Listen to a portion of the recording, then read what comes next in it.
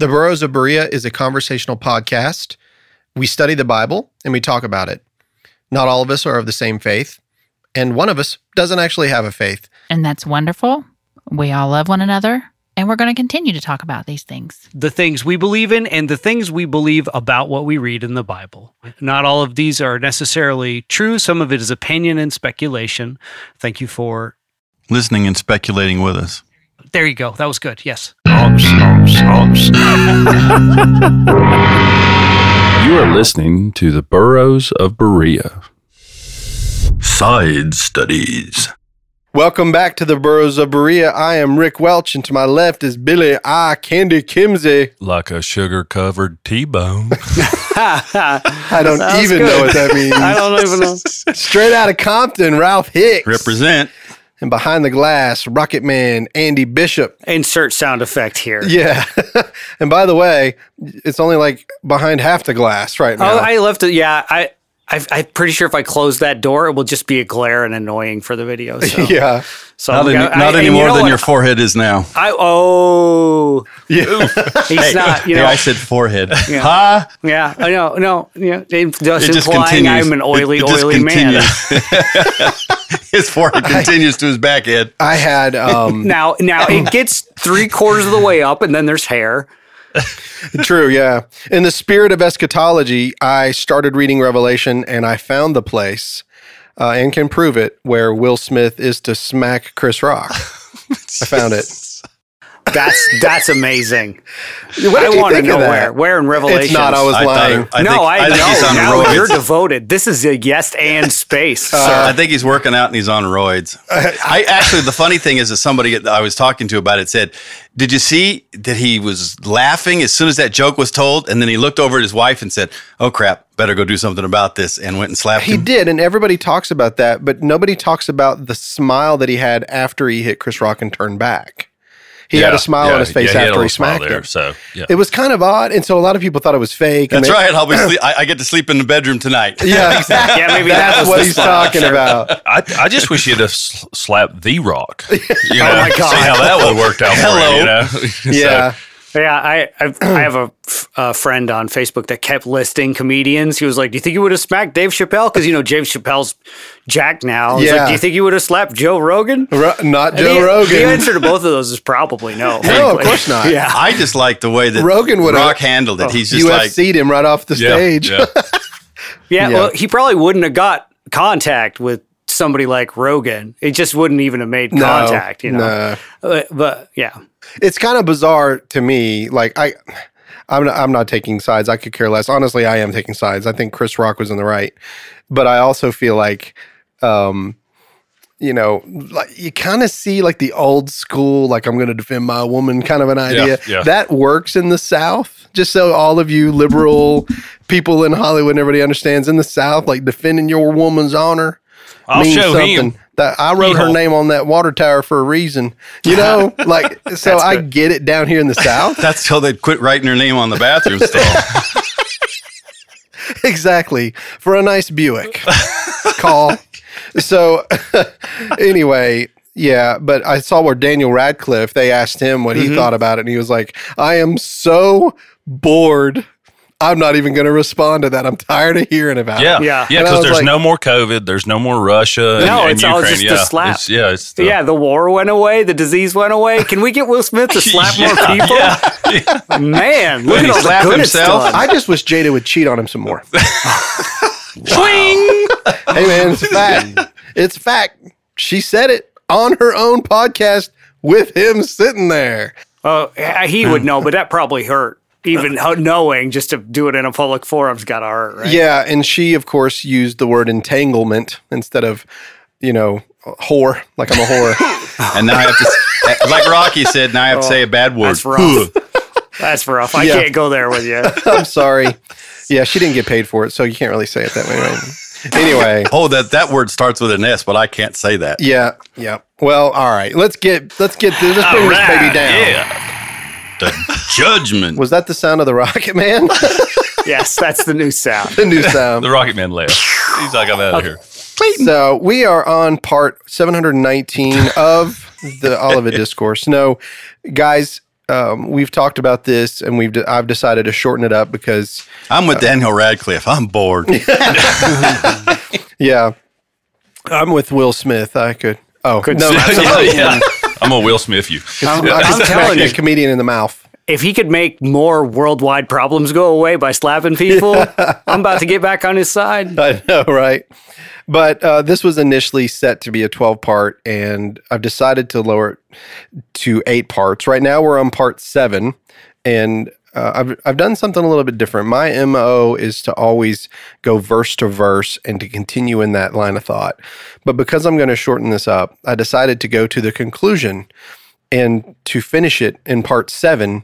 And then when we get into part 8, to just have a discussion about what we've learned and what we think about it. Have any of our beliefs changed, or are we still rigid on the way that we think? Well, what did you think of this study? I'd never really heard about the sun, moon, and stars until I started researching this.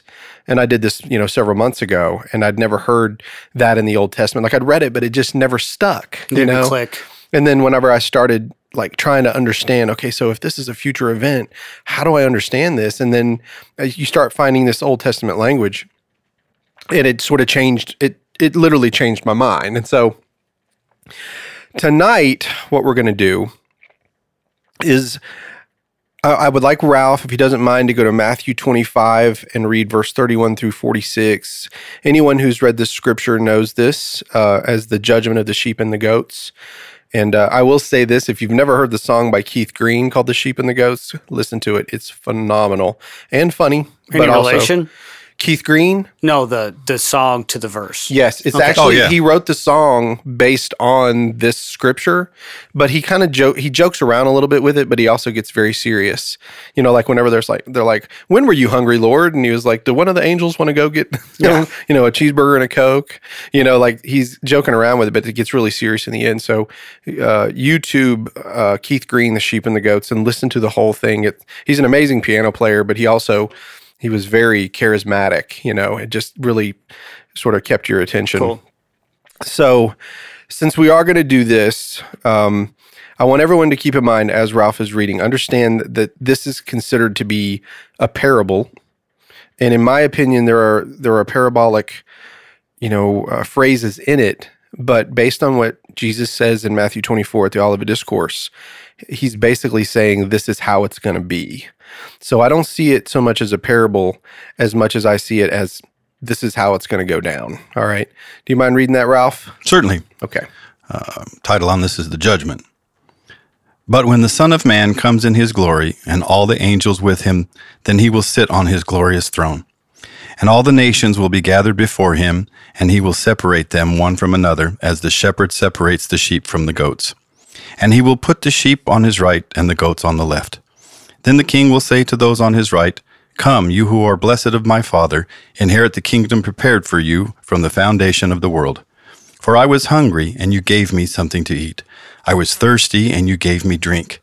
I was a stranger, and you invited me in. Naked, and you clothed me. I was sick, and you visited me. I was in prison, and you came to me. Then the righteous will answer him, saying, Lord, when did we see you hungry and feed you, or thirsty and give you drink? And when did we see you a stranger and invite you in, or naked and clothe you? And when did we see you sick or in prison and come to you? And the king will answer and say to them, Truly I say to you, to the extent that you did it to one of these brothers of mine, even the least of them, you did it to me. Then he will also say to those on his left, Depart from me, accursed ones, into the eternal fire which has been prepared for the devil and his angels. For I was hungry, and you gave me nothing to eat. I was thirsty, and you gave me nothing to drink. I was a stranger, and you did not invite me in, naked, and you did not clothe me, sick and in prison, and you did not visit me. Then they themselves also will answer, saying, Lord, when did we see you hungry or thirsty, or a stranger, or naked, or sick, or in prison, and did not take care of you?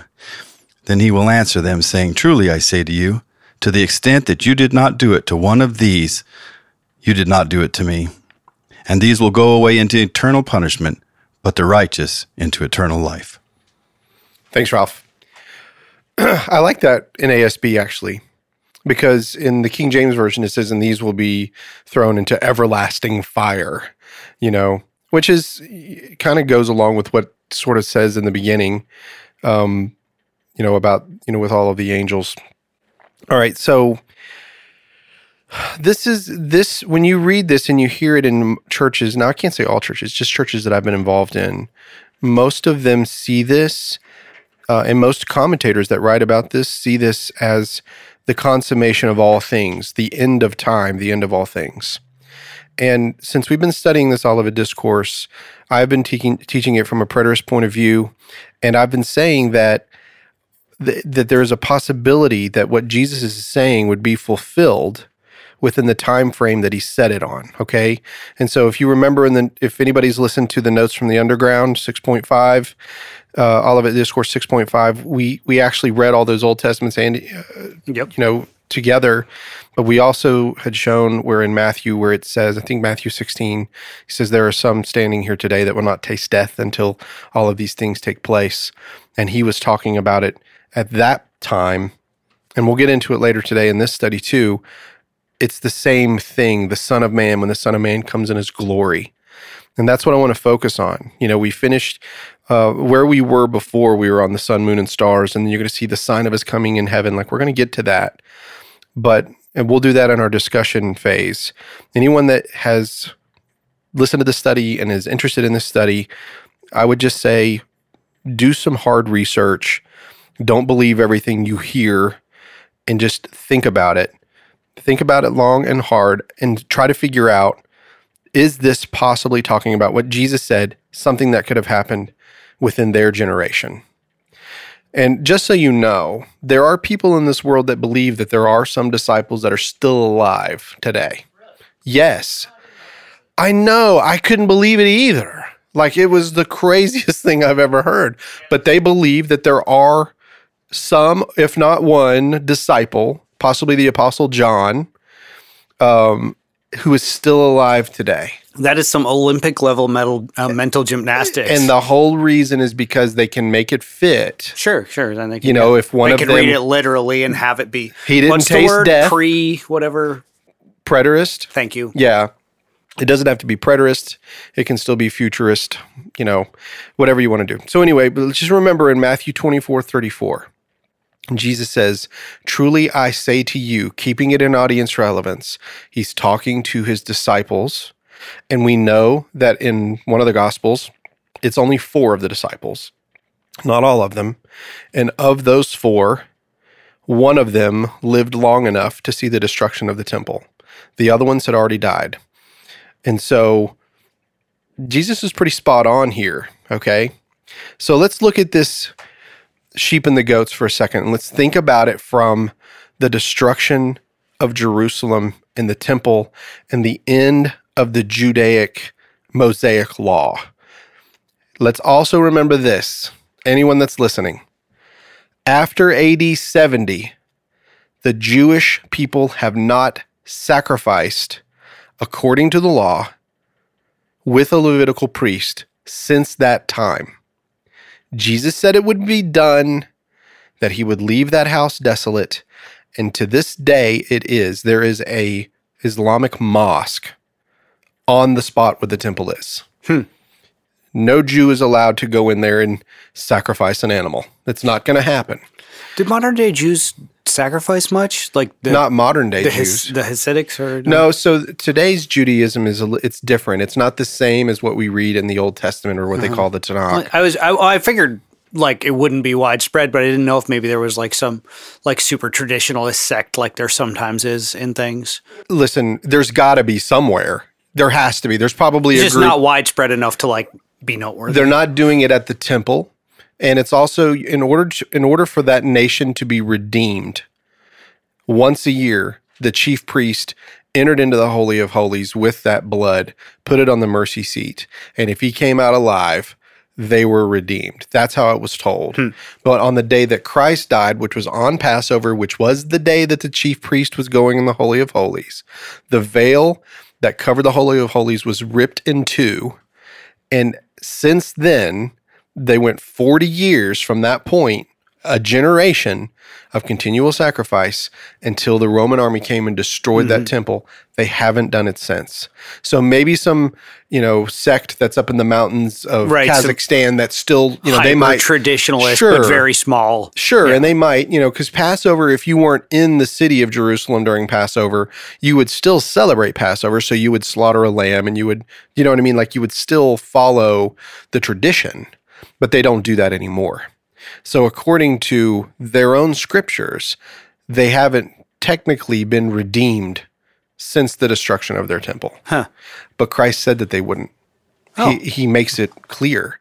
And some people call this replacement. Yeah, they call it replacement theology. Of course, I say that a lot, don't I? I didn't know that. Right, yeah. All right, anyway. Replacement theology. They call it replacement theology because there's a lot of people that believe that the church was the replacement of the Jew. That's what they say. Oh, so basically the church is the surrogate, of the instead of the Jew child. Now, the answer is no. This is not replacement. This is called fulfillment. Christ said that he was coming to fulfill the law in his own flesh, that not one jot or tittle would pass away from the law until all of these things were fulfilled. When he was on the cross, he said, "It is finished." He completed the work, and that work was to fulfill the law in his own flesh. So from that point, after Christ, and we've talked about the crucifixion and the burial and the resurrection, and then after 40 days that he ascended, it was understood that the Messiah would be standing at the right hand of God. And Christ tells the chief priest before he's crucified, "You will see the Son of Man standing at the right hand of power, and he will come in the clouds with his holy angels." And they screamed, "Blasphemy," because he was claiming to be equal with God, and because God was the cloud rider. Remember, he comes in judgment in the clouds, so he's saying, "I'm bringing judgment to you." So not only does he say it to the people in Matthew 23 standing in the temple, Jesus says it directly to the chief priest himself, the man, okay? So he's like, "I'm judging you. I'm coming for you." And that's harsh. And literally, what was it? How many hours? 24 hours later, he was dead. Christ was, the chief priest did not mess around. So do you think the crucifixion, I mean, certainly things were building before that. That's not, but do you think that was definitely like the straw that broke the camel's back sort of thing? Yeah, because, the chief priest said, number one, Pilate had already found him innocent. King Herod had nothing against him, and the chief priest didn't either. So whenever he said, "I'm going to judge you," that's when he screams blasphemy.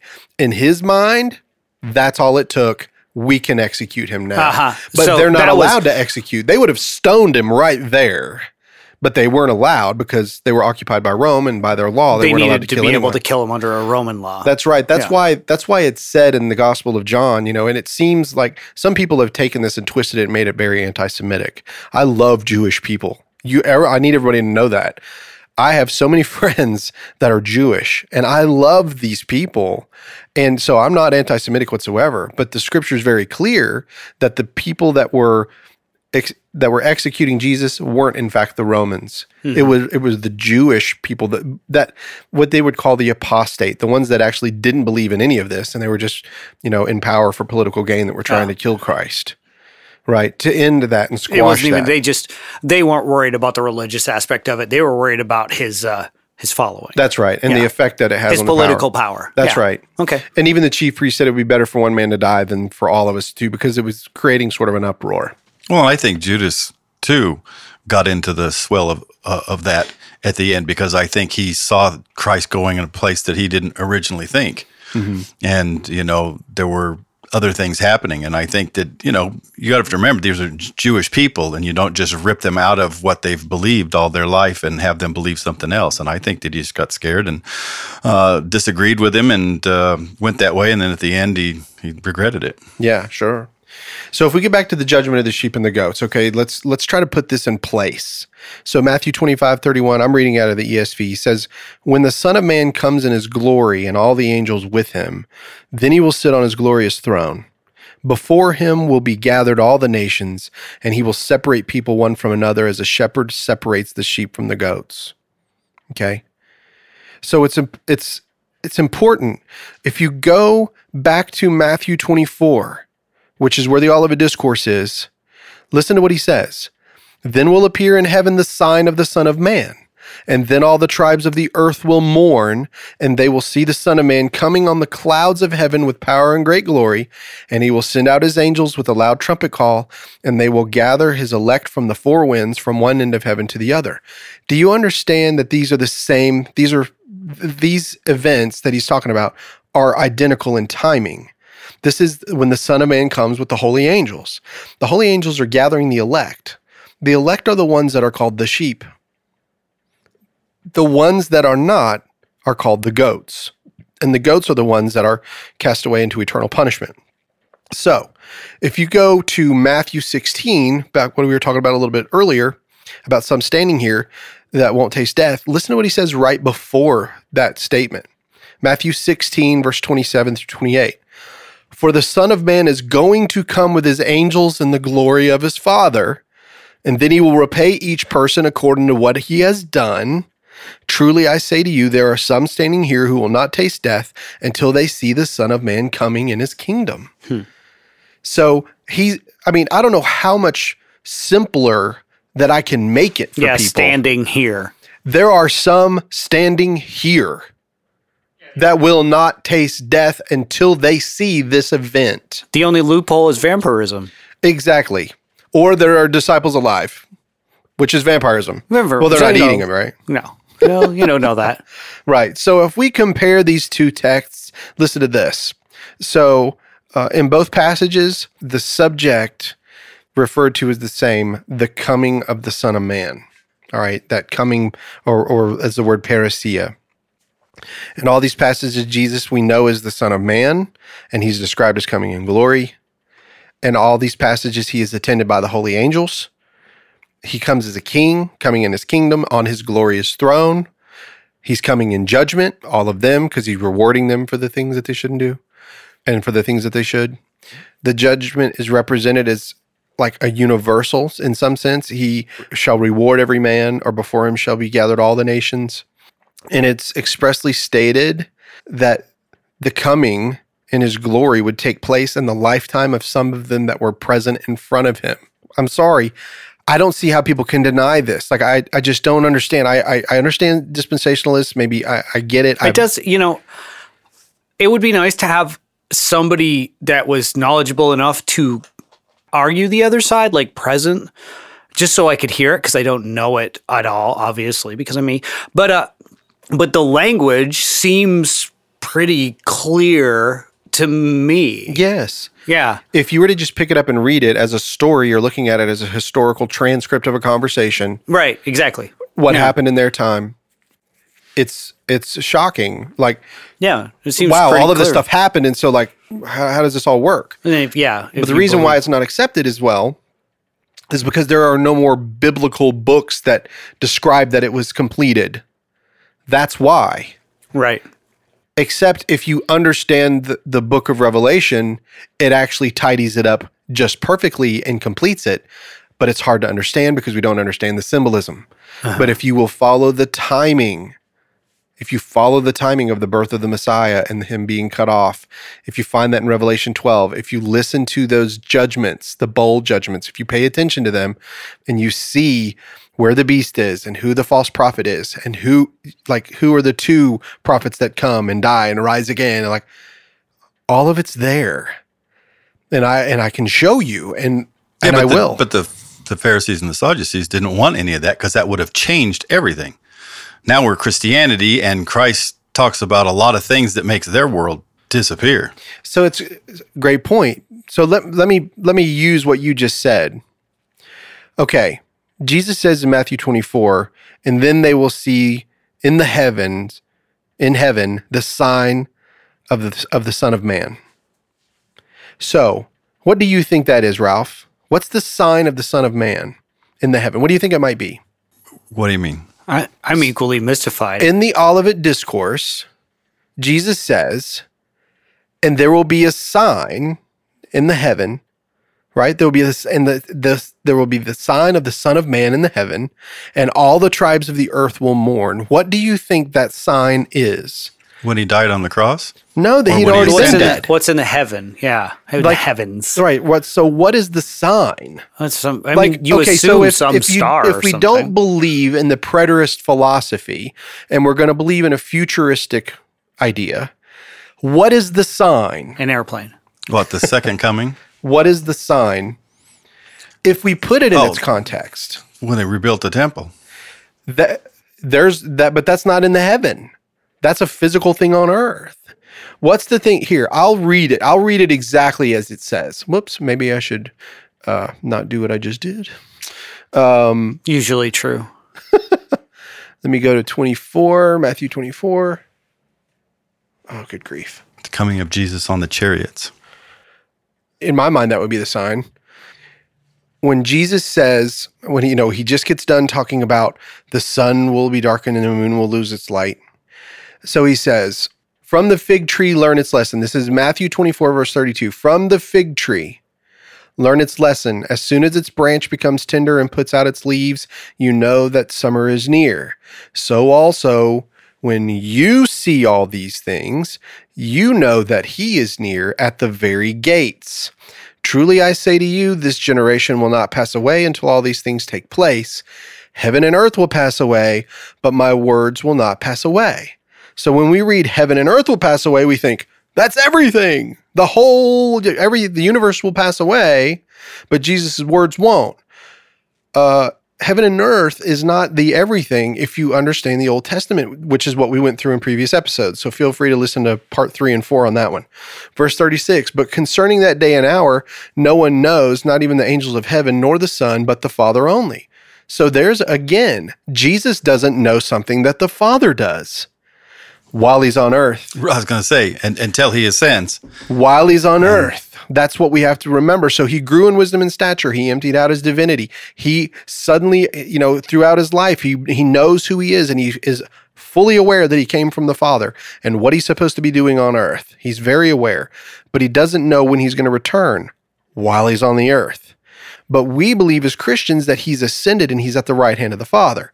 That's what we believe as Christians, right? Do the Jewish people believe that? No, Why? because they don't believe that Jesus was the Messiah. Correct. So if they were destroyed according to Daniel's prophecy, that when that temple was completely obliterated, okay, and the worshiping was done, what did it tell them when they saw that? What were they supposed to know? That the Messiah had come. Yeah. They missed it. Jesus even tells them, this is happening to you because you did not know the time of your visitation. Okay? So when the Roman army comes and descends on them and they're going to destroy them, they suddenly realize when their temple is on fire and everything is being destroyed and the Holy of Holies is done, it's all done, the sign appears that Christ is in heaven at the right hand of the Father. That's the sign to let them know. And then they begin to mourn. So we think of looking at the sign as like, and then there's going to be a beacon that flies across the sky in the heavens. And when you see it, then everything, that's what we do. Just like lightning that comes from, Well, that's what I thought when you were saying that they were going to see it. It was like, which one were they going to see? The temple rebuilt or Jesus coming? Right. With So his if you're looking at it chariots? from a futuristic point of view, it doesn't make any sense to me. We're looking for a physical thing. We believe that we're going to explode out of the ground if we're already dead. We believe that we're going to fall out of our clothes and fly up into the sky, and we're going to meet him in the air because it says it in Thessalonians. Correct? It says it. That we which are alive and remain shall be caught up together in the air and ever be with the Lord. But see, we think of it as a physical explosion, like we're all going to fly up in the air and that's what's going to happen. Satan was the prince of the power of the air. So does that mean that he was in our atmosphere? That's not what air means, right? He was the god of this world. Satan was the god of this world. I don't believe that Satan is the god of this world anymore because Jesus overcame the world. Not Remember? until they beat him, yeah. He overcame it. But Paul says that Paul says it later, this is after Christ's death, So it's my opinion that once the temple was destroyed, and all of the first century Christians who were writing these epistles to one another in the Gospels, all of this was future events to them and their time. But once the temple was destroyed and the Jewish people were scattered in the diaspora, that was the end.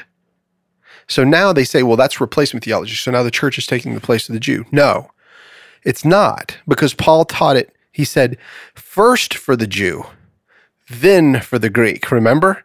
You've read it, right? First for the Jew, then for the Greek. So what's going on here is that Christ is placing judgment on a people that stopped worshiping Yahweh a long time ago. And he came to his own, and they didn't receive him. But to those who believed in him, who believed on his name, he gave the power to become the sons of God. Do you remember the mystery of God episode? What was the one mystery that was not known in the Old Testament that was revealed to Paul and Peter? What was the mystery? That the Jew and the Gentile were equal. Remember? So this is not anti-Semitism.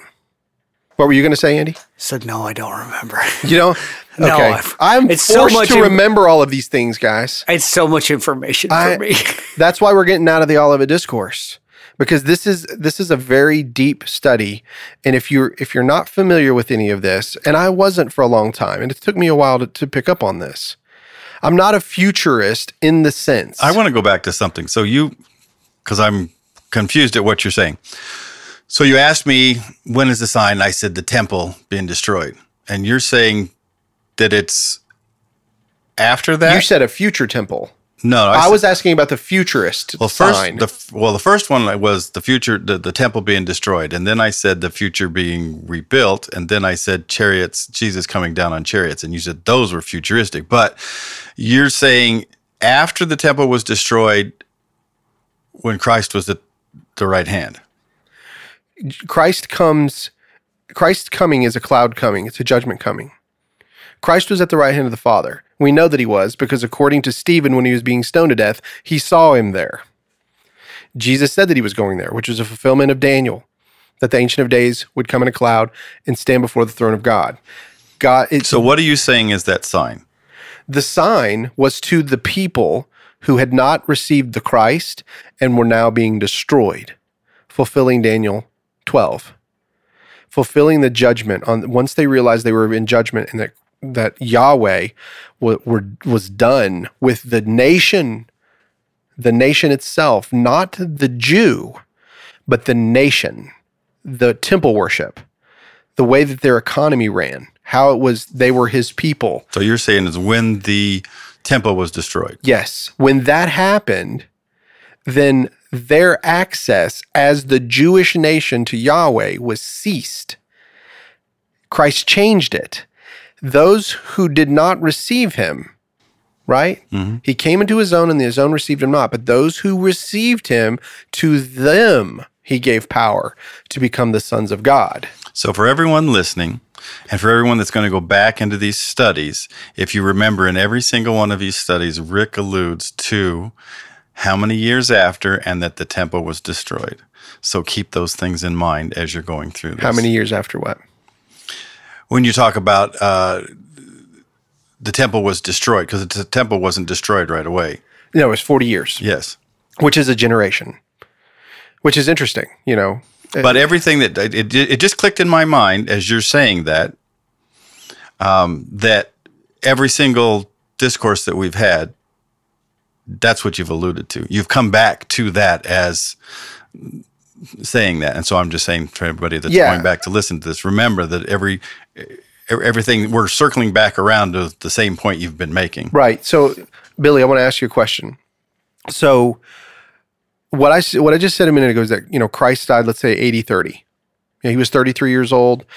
They think he was born in 4 BC, 3 BC, whatever. Let's say he was born at 0, then it would be 80-33. So Christ dies at the age of 33, and he says, this generation, whenever I come back, okay? Remember, I said within the context of them sitting there, they don't even know about a second coming yet. Remember? We said that. They wouldn't have known about a second coming yet. He tells them that he's going to go and prepare a place for them, but they forgot that he was going to die. They forgot that he said they were going to be resurrected. Like they didn't remember. And they're also remembering their Judaism. Exactly. And so they have all of these things that they don't know and don't understand. And Jesus isn't talking about, he's telling them about him returning. They're thinking about him coming into his kingdom as Messiah while they're all there, which is why Judas is there in the first place, okay, is to come into that kingdom. He wants to be powerful. So what I'm saying, Billy, is that in this time frame, from AD 30 to AD 70 is when the Acts of the Apostles happen. That's when Peter starts preaching. That's when Barnabas comes in. That's when Saul comes in, who becomes Paul. That's when all of these epistles and all of these gospels and all of this stuff is written from AD 30 to about AD 66. Right around that time frame when all of it was written. Now, the only one that's in question is Revelation. They think that it was written in AD 96. I disagree with that. However, there was only one person that said it, and that was Irenaeus, and everybody else is quoting from that. Most scholars today believe that it was written in AD 66. That's the latest of all the epistles and letters written. They believe, okay? Some of the earliest epistles, even before the Gospels, were some of Paul's writings that they found, okay? So if you go back in time and you're in AD 40, you've still got 30 years until the temple's being destroyed. And this man is telling you, the Lord said that we're in the last days and that temple's going to be destroyed in my generation. If you read those letters from that perspective, it's going to make more sense to you if you're reading a letter in your time. Yes. Yeah. Correct? Yeah. So if we're reading it 2,000 years later, as if it means something to us now, but some of those churches that are in Revelation don't even exist anymore. They're gone, guys. The angels that visited the 7 churches in Asia Minor, they don't exist, guys. So where are these angels going to talk to now? They did exist in the time, so we need to go back in history and understand that whenever Paul is talking about a future event, it was a future event to them. But see, we've learned through churches that all that was for us now. I know we have for the last 200 years. Yeah. That was not a teaching of the early church fathers. It's almost like you've been duped. I know that sounds weird. Yeah. Well, you look at the different That's times it, we're that there have done, been folks. changes Thanks. in the bottle. We've been duped. 600. Andy was right. 600 in the 6th century.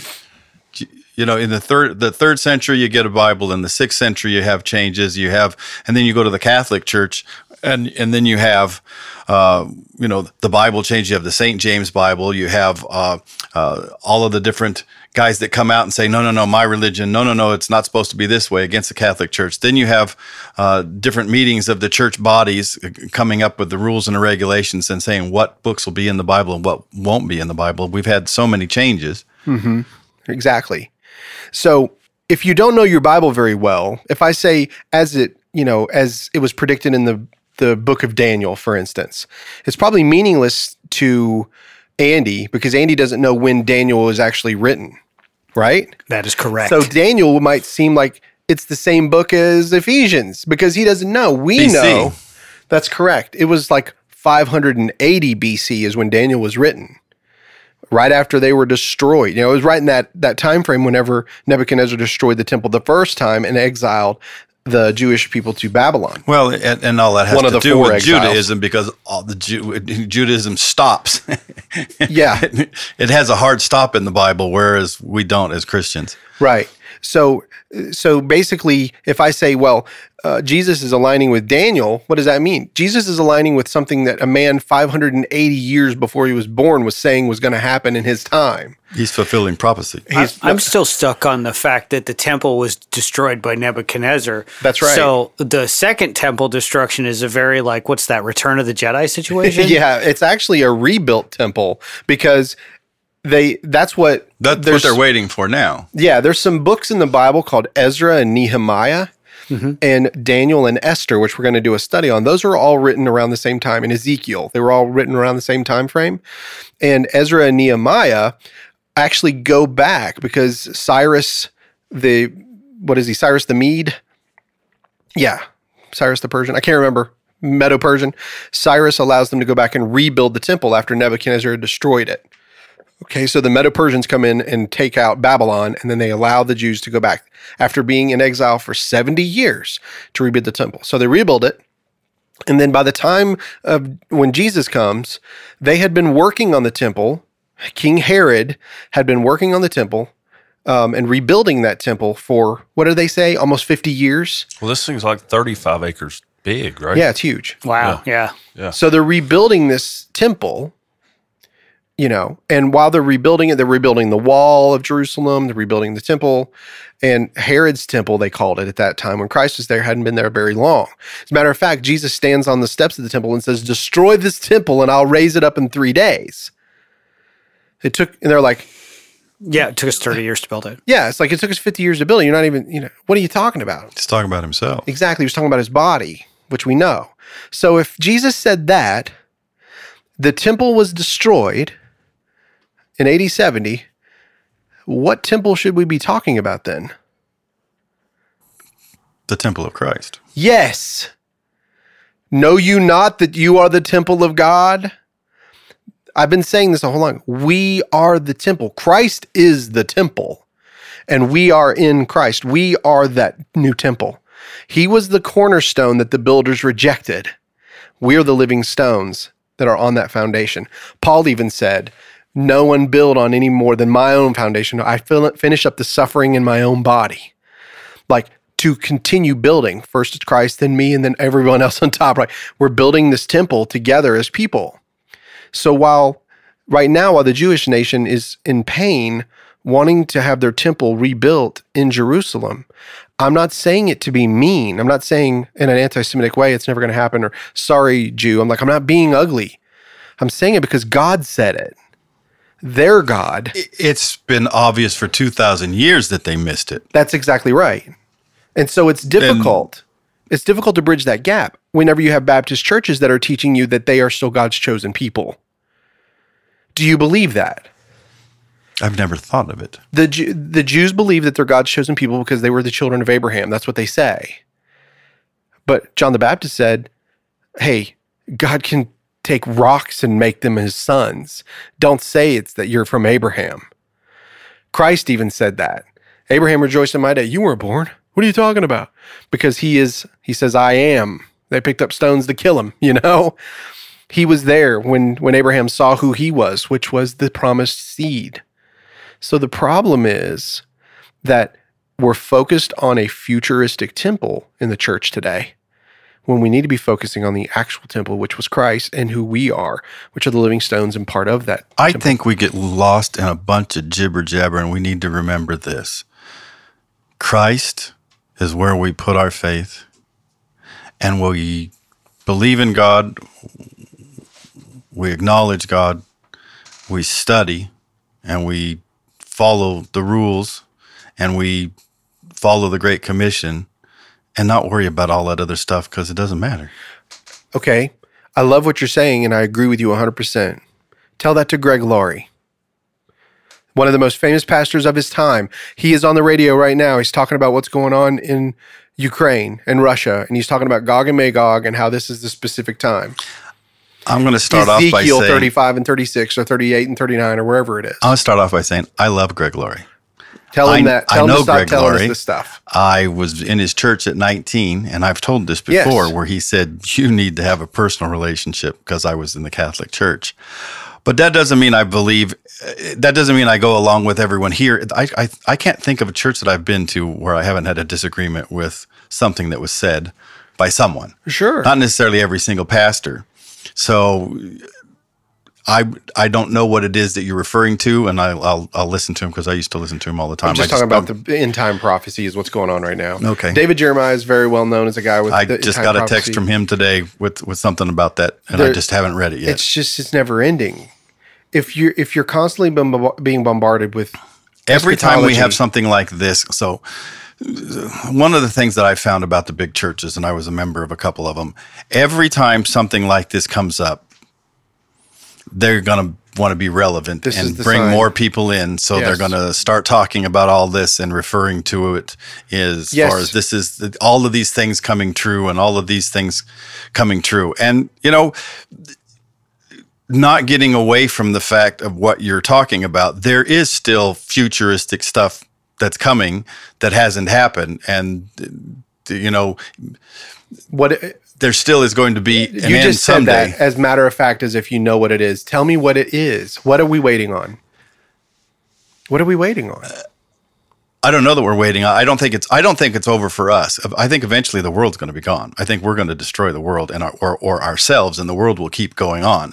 Now, whether that's judgment or not, I don't know. I don't know a place in the Bible where it says that we are or are not going to have another coming of Christ where he's going to come over. Because in there it talks about coming over and ruling in tribulation in 1,000 years and on the earth millennial and- reign. and- That's right. Yep. So I don't know if any of that's going to happen. I've always kept out of the revelation just because I didn't understand any of it, and it's not relevant to me because if Christ comes, he already knows I believe in him. I may be the last one in, but I'll be in.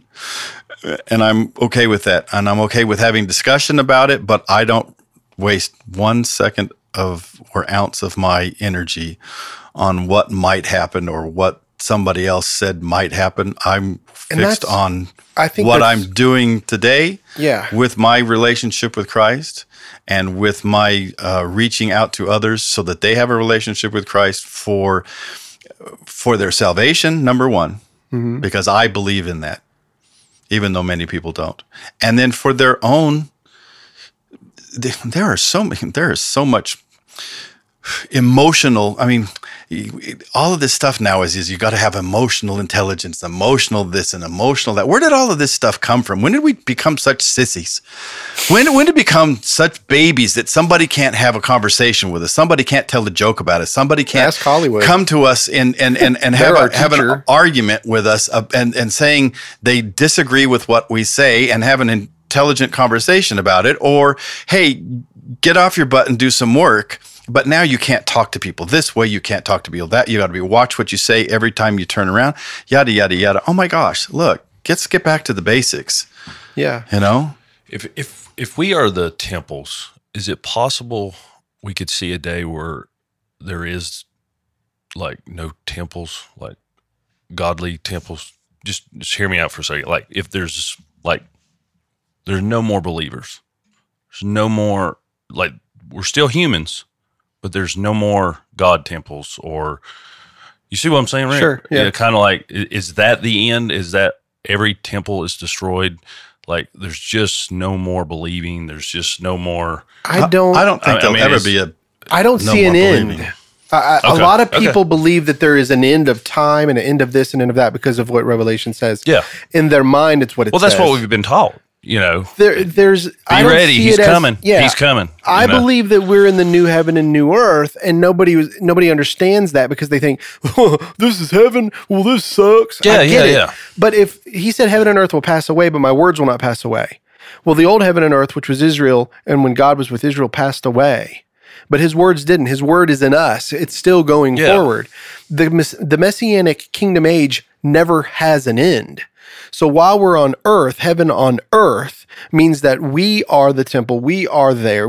He is the holy city. He is all in all, that we're living our life now, and that we will not see that heavenly city, that one where we are standing before God, until we exit this mortal body and are given the new one that can handle it. Like, that's how I see it.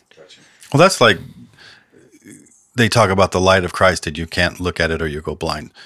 And that's true, because if you've ever been outside in the sun, in the snow, where you were in a snowdrift where there was snow everywhere around you, it is blinding.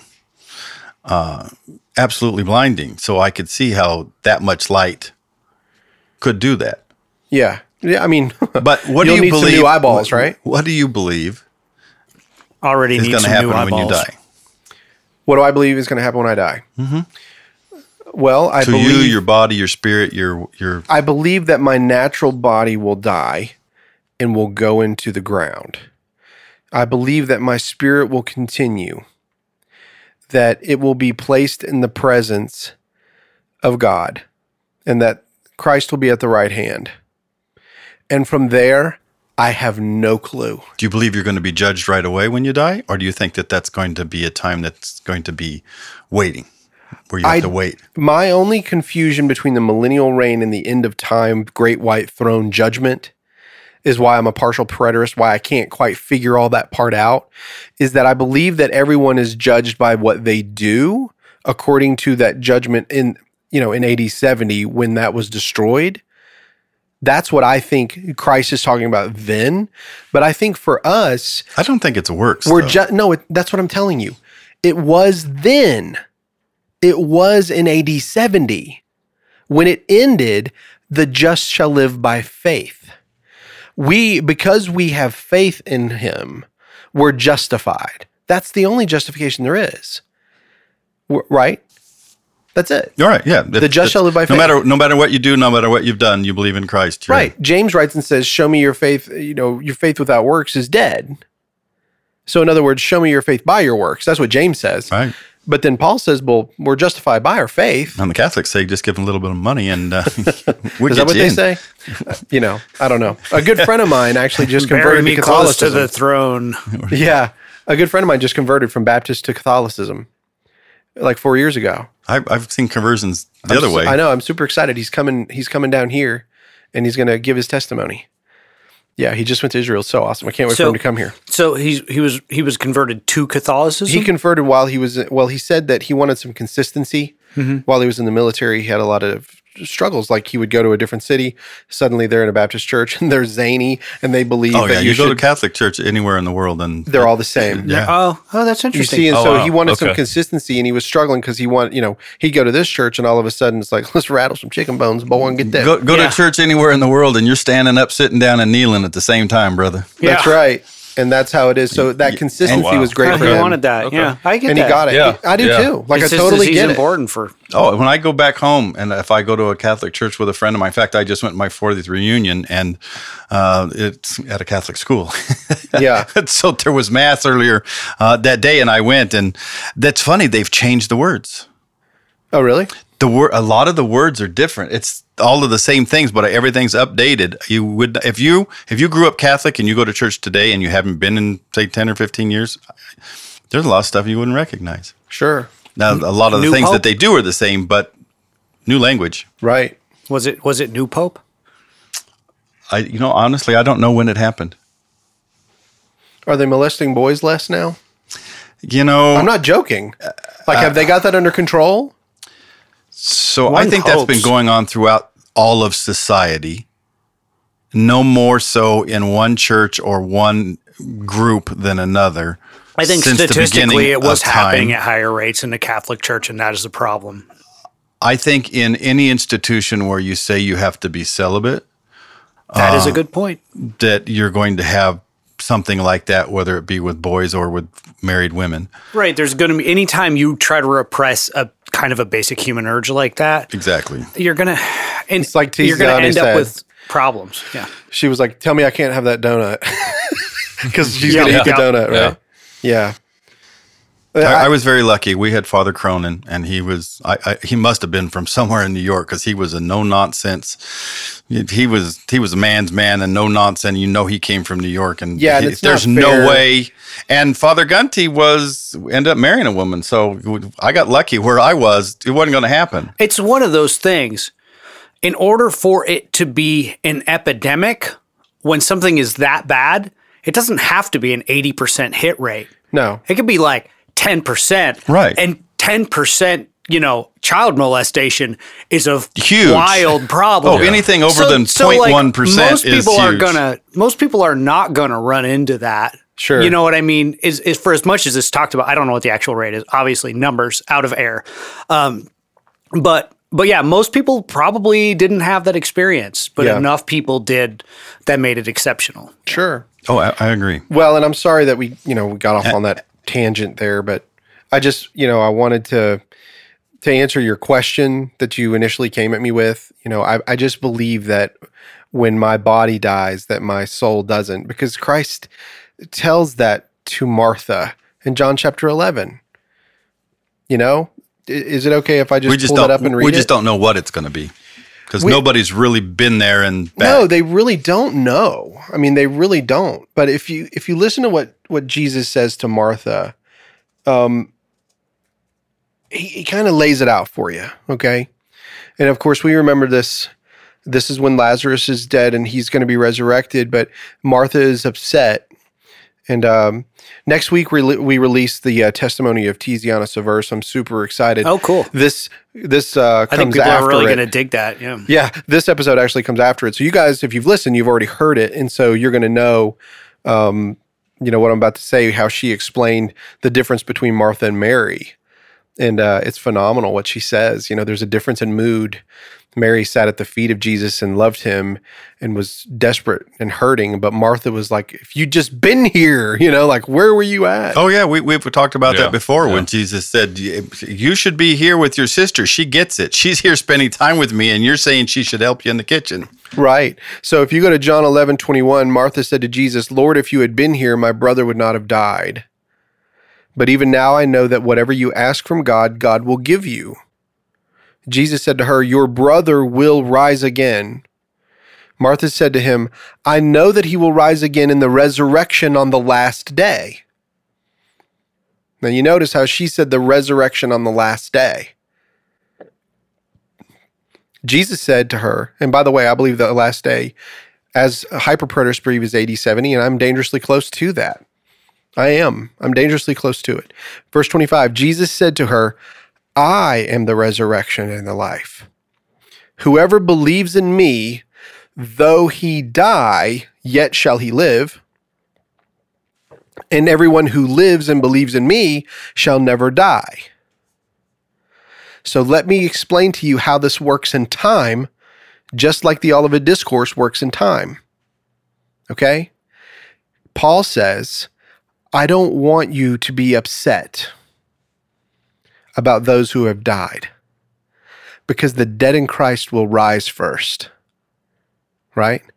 Then we which are alive and remain will be caught up in the air and forever be with the Lord. We just said this, right? Mm-hmm. So listen to what Jesus is saying. I am the resurrection and life. Me, I. Jesus is the resurrection and life. Whoever believes in me, though he die, yet shall he live. So before the judgment, during this time frame, while the church is growing, there are Christians who are dying. And Paul's saying, I don't want you to be upset. Don't be ignorant. The dead in Christ will rise first. So Jesus is saying, whoever dies, yet shall he live. Right? So you're saying when Jesus ascended into heaven, that's when all of those souls that believed. Not ascended into heaven. I believe when judgment happened and it was done, the elect were gathered at that time. It was a spiritual event where people who were alive were seated with Christ in the heavenly places.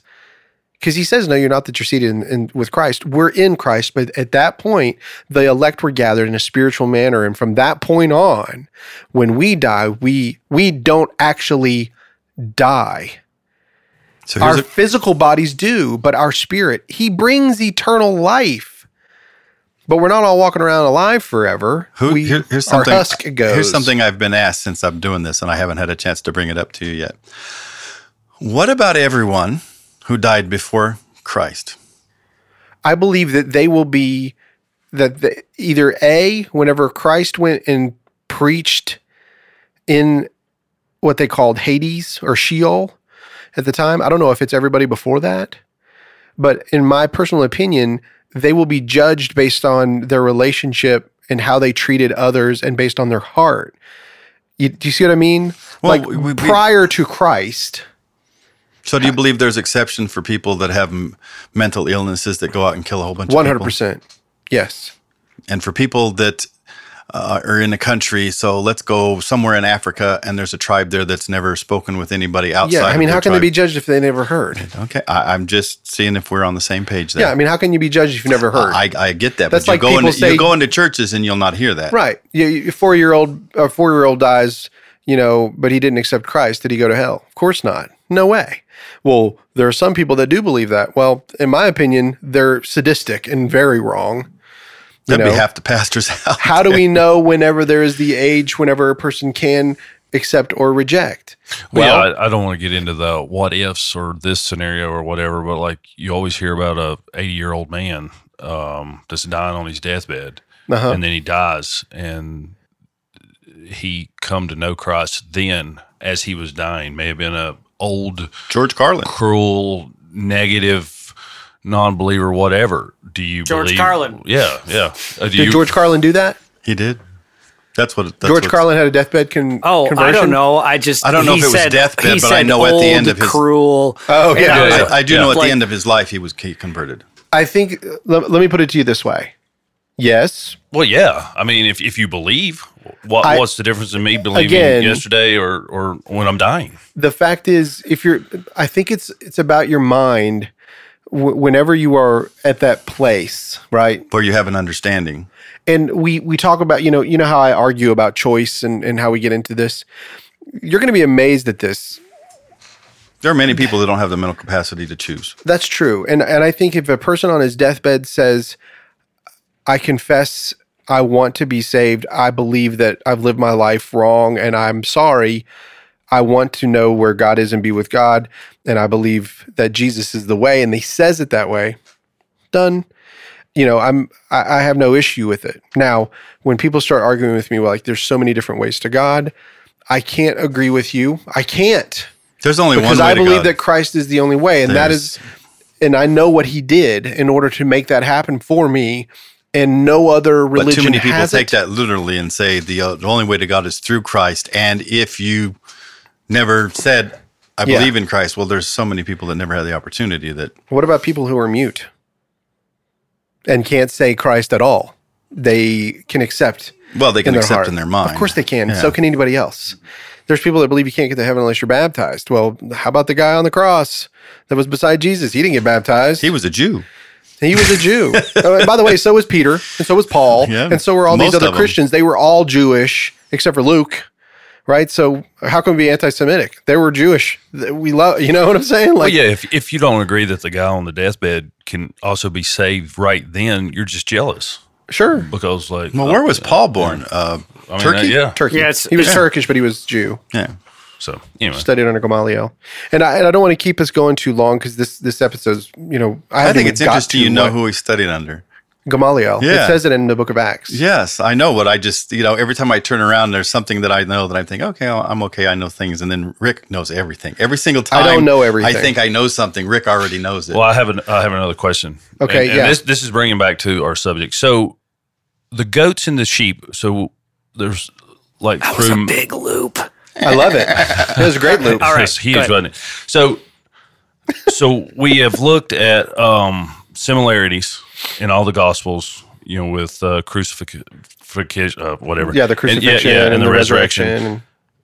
Correct me if I'm wrong, but was Matthew the only one that said anything about goats and sheep? Yes.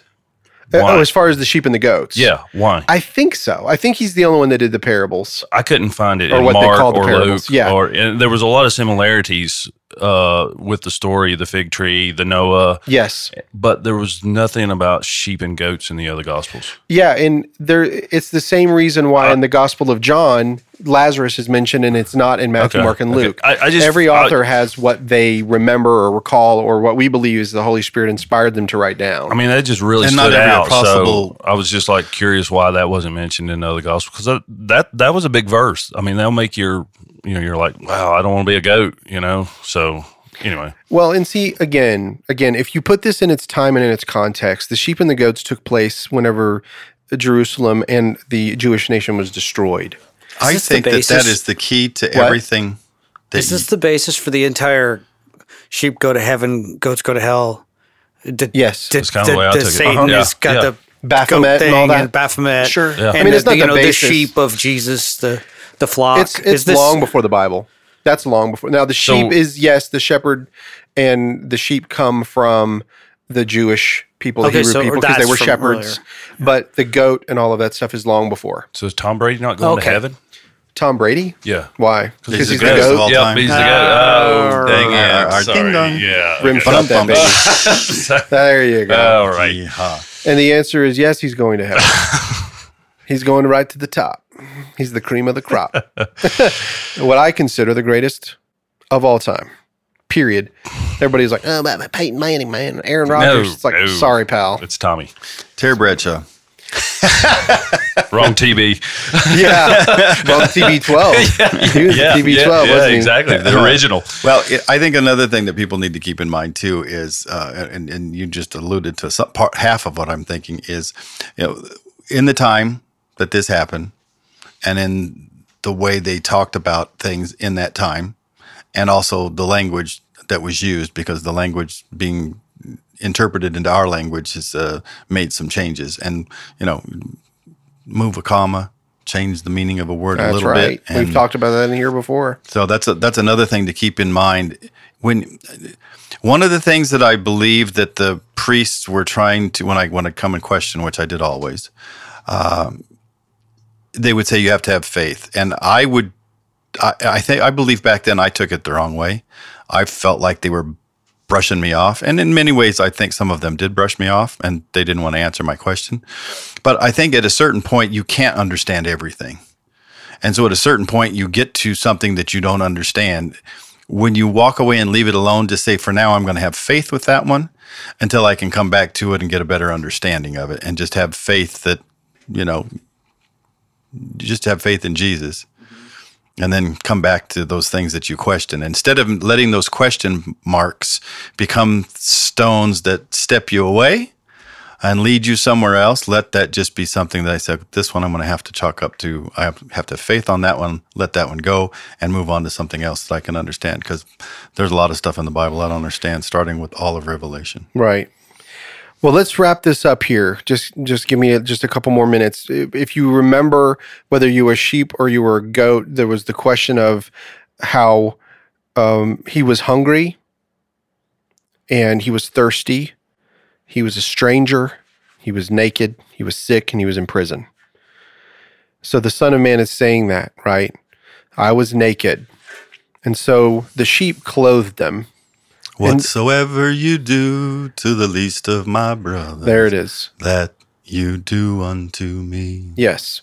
So if we keep this in time, when the Son of Man comes and he judges this, and I'm saying that this judgment occurred on the nation of Israel already, so I'm putting it in its time, okay?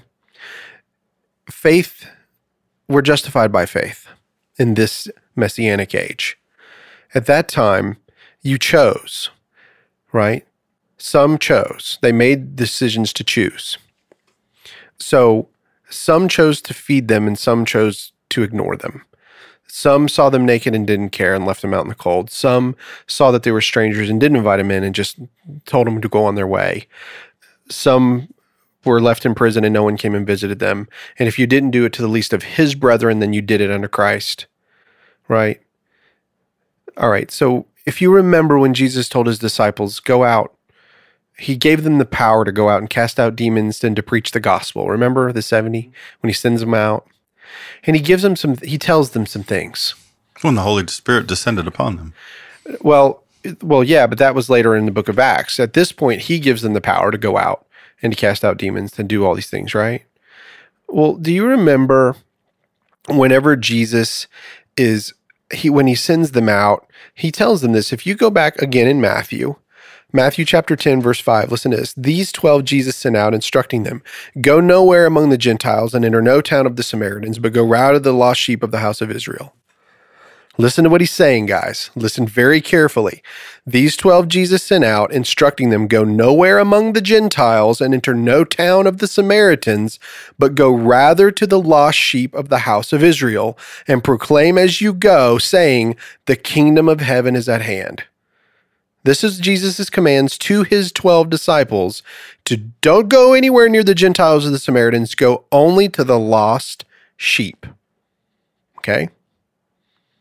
Now, if you skip over to verse 10, listen to what he says. If anyone will not receive you or listen to your words, shake off the dust from your feet when you leave that house or town. Truly, I say to you, it will be more bearable on the day of judgment for the land of Sodom and Gomorrah than for that town. Think about the context of the sheep and the goats. Listen to what Jesus is saying when he tells them to go to the lost sheep. If they don't accept you, shake the dust of that town off. It's going to be better for Sodom and Gomorrah than it is for the town that didn't understand who he was. Back to the ones who had the option and the ability to choose. Yes. Listen to this, Matthew 10:25. It is enough for the disciple to be like his teacher and the servant like his master. If they have called the master of the house Beelzebub, how much more will they malign those of his household? If you remember, the people of his time said that Jesus cast out demons with the power of Beelzebub. Remember? The sheep and the goats. In the beginning, Jesus said, don't go to the Gentiles. Don't go to the Samaritans. Seek out the lost sheep of the house of Israel. And those that took them in and cared for them were his sheep. Those that didn't were not. They were the goats. That's the dividing line. Okay? So, the mystery of God that was not in the Old Testament, that was revealed to Paul and revealed to Peter, was that the Gentile and the Jew would become equal. God would see them as the same, because not all of Israel was Israel. Paul says that too. Look it up, listeners. Go look it up. Not all of Israel is Israel. But Paul wanted to make it very clear. It's not that the promise that God made to Abraham wasn't fulfilled. It is, but it's not based on fleshly birth. It's based on faith, because he had faith in God and believed God, and it was credited to him as righteousness. That's what Abraham did. So we need to understand that these sheep and these goats, they made these choices while the disciples were there. He said, remember what he said, if you haven't done it unto the least of these, my brethren, doesn't that sound like what Jesus just said in Matthew chapter 10? Okay, so it's a lot easier for us to understand it if we keep it in its context. That's why I love the Gospel of Matthew. I love them all, but Gospel of Matthew. I think most of the preaching, when they preached, they didn't preach future because they didn't know future, and most people weren't intelligent enough to be able to think that far ahead other than when is the next rain coming based on the seasons. Mm-hmm. And so everything, I think, back in that time, everyone took to be what's the here and now. Sure. I think I think we forget what time this was and where people were intellectually and how old they lived too. You know, remember we're living 70, 80, 90, 100. They didn't back then. Mm-hmm. You know, 50 was old. Yeah, sure. Oh yeah. You know, absolutely. So, you know, and there were also a lot of wars there. So a lot of people died young, and then we didn't have the doctors they have, and they didn't have, you know, people washing their hands and the cleanliness and the sewers and everything else. Oh, yeah. Right. So, all right, I'm going to say this last thing and then I'm done. And then I got a really good joke. Anyway, that's good to me. Well, I'm sure you believe it's good. It is possible that neither of those things you just said is true. I'd like to point out. He's so right. Yeah. He'll think about it and he'll Matthew chapter 10. I want you to listen to these words. Matthew chapter 10. Remember, the sheep and the goats is in 25, 15 chapters later. So listen to Matthew 10, starting with verse 40. This is when he sends them out. It's still that time in chapter 10 when he's sending them out. Whoever receives you receives me. And whoever receives me receives him who sent me. Was he talking about the Gentiles and the Samaritans in this chapter? He's talking about God. He's talking about the lost sheep of the house of Israel. Whoever receives me, whoever receives you receives me. Right. Whoever receives me receives him who sent me. In other words, if you go out and you go into a town and you tell them about Christ and they accept you, they're accepting you and they're accepting my Father at the same time. That's what I said, God. That's right. And they're accepting God. But my point that I'm trying to make is he's not talking to the Gentiles or the Samaritans. He's talking to the lost sheep of the house of Israel. The one who receives a prophet because he is a prophet will receive a prophet's reward, and the one who receives a righteous person because he is a righteous person will receive a righteous person's reward. And whoever gives one of these little ones even a cup of cold water because he is a disciple, truly I say to you, he will by no means lose his reward. The Jews hated Christ. They killed him, but not all of them They didn't all hate him. That's right. That's why we're not anti-Semitic. That's what I'm saying.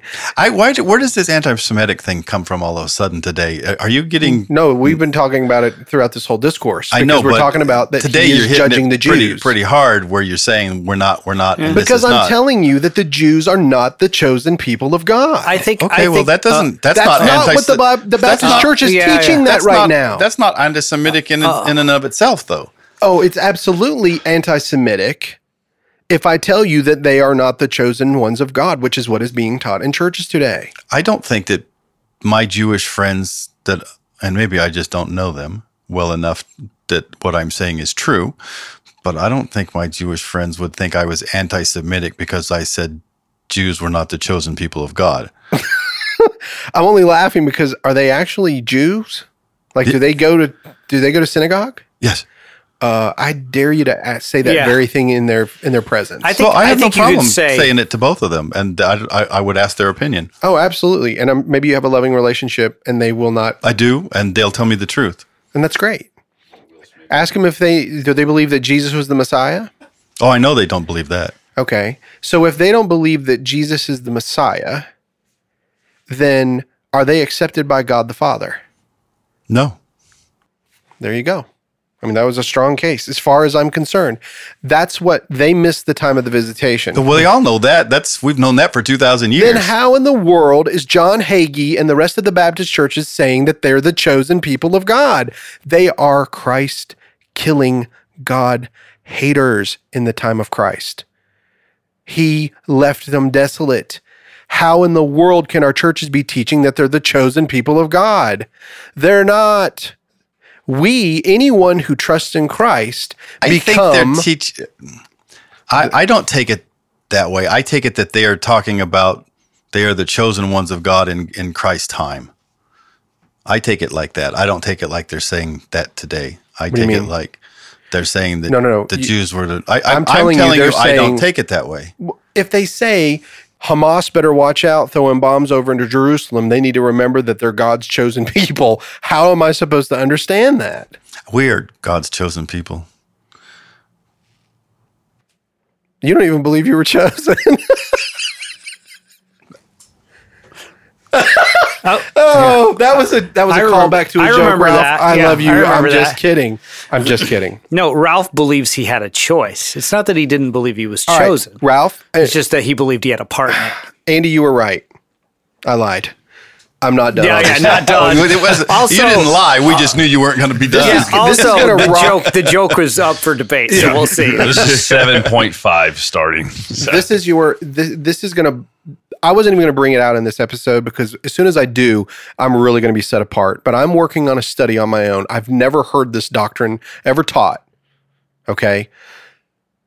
If I keep everything in its time, and I say that AD 70, when all of that was destroyed, if I say that happened, okay, and that from that point that the elect came up, if I'm a hyper-preterist and I believe that the elect went up in spiritual form, and then all of this is the new heaven and the new earth, and that the gospel is still... You never stop sharing the gospel ever in the Messianic kingdom. It never ends. You always preach the gospel. Always, the good news of Christ. So that means that society as a whole still is depraved and still has sin, right? But sin can be dealt with and you can have eternal life through Christ Jesus our Lord. We know this. Scripture says that. That goes on forever.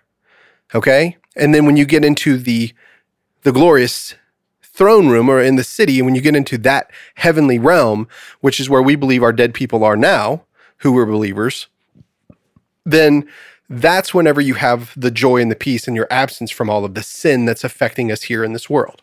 Now, if I believe it in that time, you know who Calvinists are. I'm just thinking Calvinists, Lutherans, Welchans. Yeah. Welchans. In 100 years, we're going to have a new sect. I will welch on a bet. Listen to this. If you keep it in its time, you know what Calvinists believe. Calvinists believe that man doesn't choose. They have plenty of scriptures. They have plenty of scriptures to read, don't they? I can read them to you all day long. Here they are. Let me just read one of them to you. He says, That's a good quote. Badunka. I remember when he said that. Ephesians 1:4, even as he chose us in him before the foundation of the world, that we should be holy and blameless before him in love. I think God chooses us when he makes us, and it's up to us to choose him to get to stay. 2 Thessalonians 2, but we ought always to give thanks to God for you, brothers beloved by the Lord, because God chose you as the first fruits to be saved through sanctification by the Spirit and belief in the truth. Listen to this wacky idea. I want back that up. Who said that? When? To whom? Paul in 2 Thessalonians to the Thessalonians of his time. Okay. Keep it in its time. You're going to like this. Yeah. Listen. I was going to say. Listen, get ready. Sounded like you were broadly applying that thing that was time specific. I'm not broadly. Okay. That's what's going to be amazing. Okay. If you looked at you like I'm looking at you, you'd say you were broadly. Listen to me. Listen to me. But we ought always to give thanks to God for you, brothers beloved by the Lord, because God chose you as the first fruits to be saved through sanctification by the Spirit and belief in the truth. If, in fact, the hyper-preterists are correct, that it is quite possible that Calvinism can be correct, and after the destruction of the temple, that the Arminians who believe that you have freedom of the will can happen. It can be both. It's the first time I've ever seen Calvinism and Arminianism being able to both be correct. There's enough proving everybody's right. I'm only talking about Calvinists and Arminians. What is Arminius? Arminians believe in the freedom of the will. Yeah. They believe that you choose God. Okay. Where in Calvinism, they don't believe that you choose God at all. They believe that God chooses you. And that's because there's enough language in the scripture that actually says these things. Supports both. But if you keep it in its context, in the time of the people, and don't broadly do it and just keep it for them, what did he say? He chose us in him before the foundation of the world. He chose you as the first fruits to be saved. In other words, they didn't have a choice. They didn't. Yeah. You do. That's what it seems. That's what that seems to imply. Yes. Now, there's not a doctrine out there that teaches that, at least that I know of. That's some wacky stuff, and I'd be surprised if I don't get burned alive, like Joan of Arc, the original transgender. So let's end it there. Listen, let me say this to the hear listeners. Ralph shaking his head. No, but I am going to punch him in the mouth for calling me broad. Will Smith. Hey! I'm calling the kettle black here. They can't hear you, Ralph.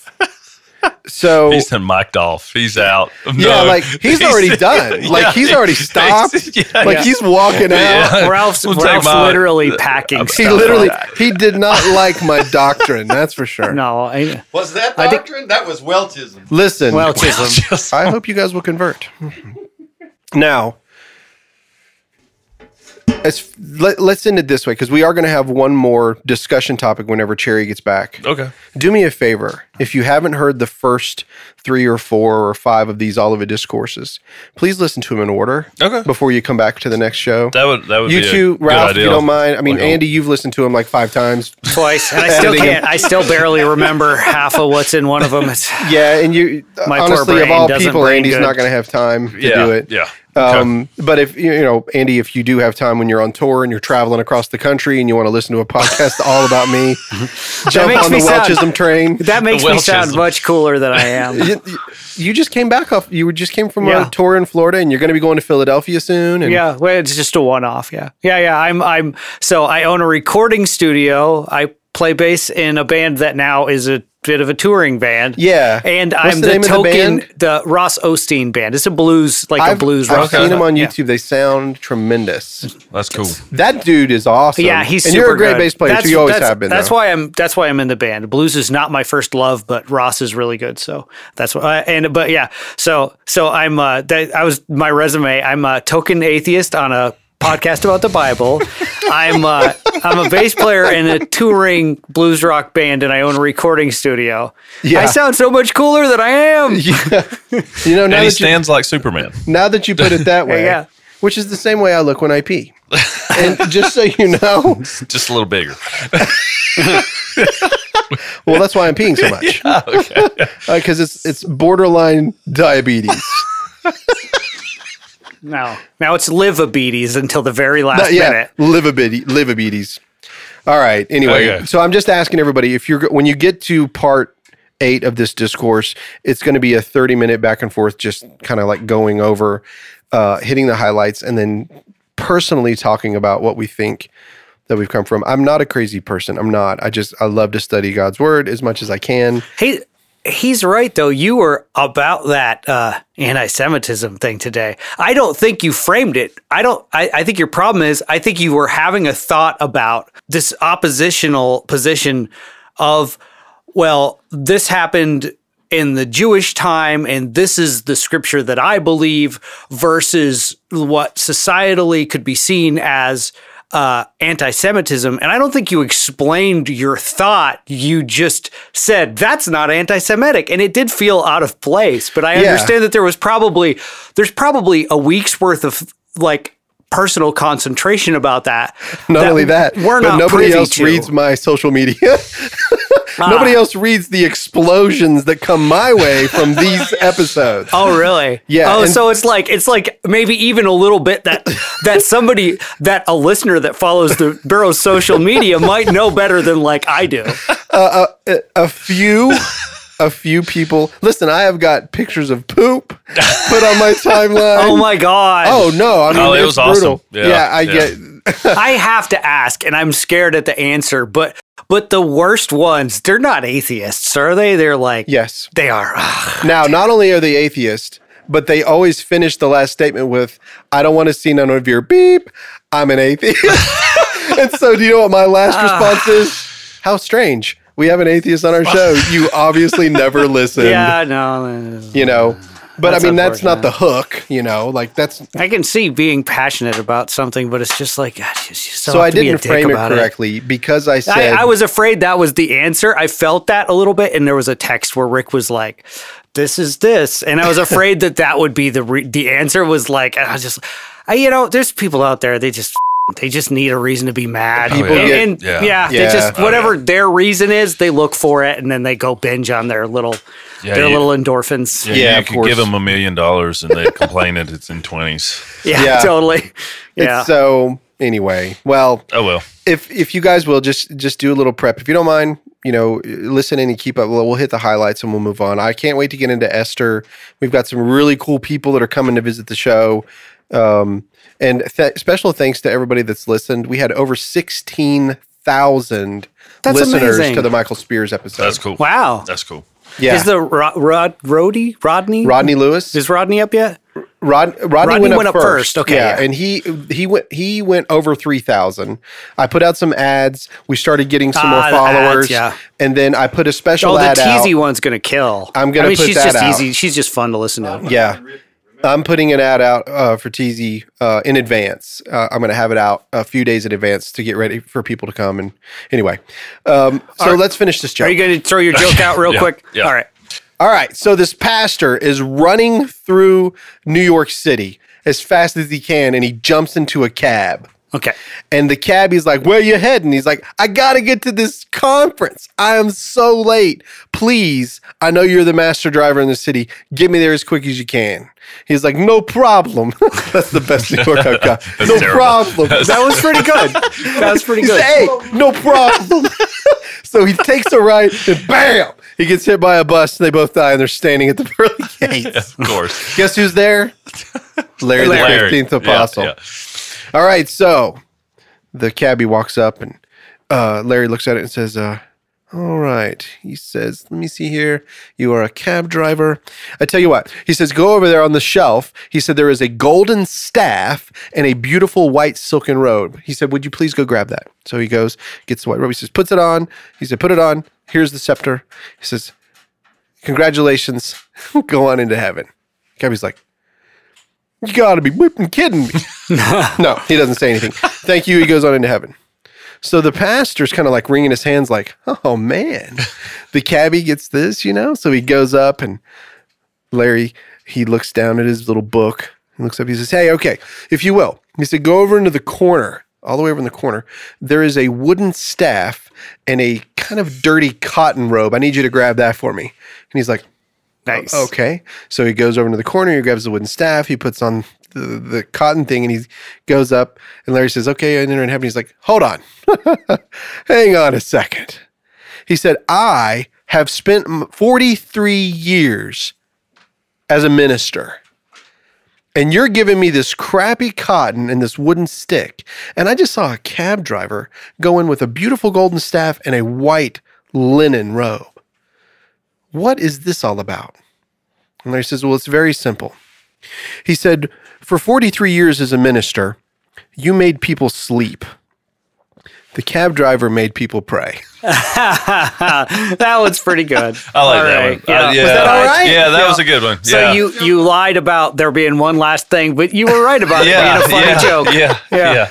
I love it. I give it a half thumbs up. Yeah, so and that's I pretty good. touched base with a good friend of mine. That is the one joke you've ever said that I think is actually a joke. Wow, that's wonderful. I mean, they're all jokes, to be fair.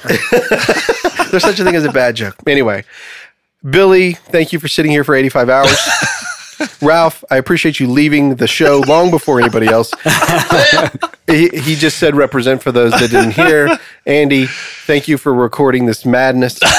Yeah, And, I think this was a good one, actually. Yeah, we It was didn't a little protracted, but there was some good points in there. Yeah, and so by the time you guys hear this, Cherry Lewis was not available to be with us tonight. We actually were expecting to do a testimony series with Mary McLeod, who is our number one fan out of Fayetteville. And unfortunately, they were having tornado warnings and she lost power and she wasn't able to do it. So we're going to schedule her in again and get her in here. And Cherry is in the play.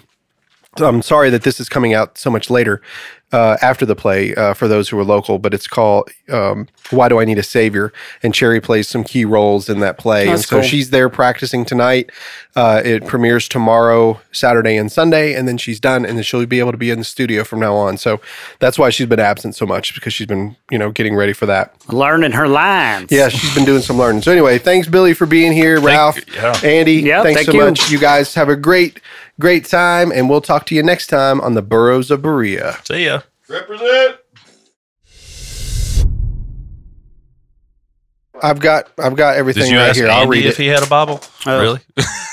I guess I might as well leave this. I might leave this door open because Does if we Andy shut even the door, own a it might Bible? just be a glare. Do you own a Bible? No, there could be one in my house. I was going to say, I mean, you have a iPad or any type of tablet. Yeah. I use it there's- to monitor the stuff, but it doesn't have to be open I was going to say, there's tons just- of them out there. to make me feel better.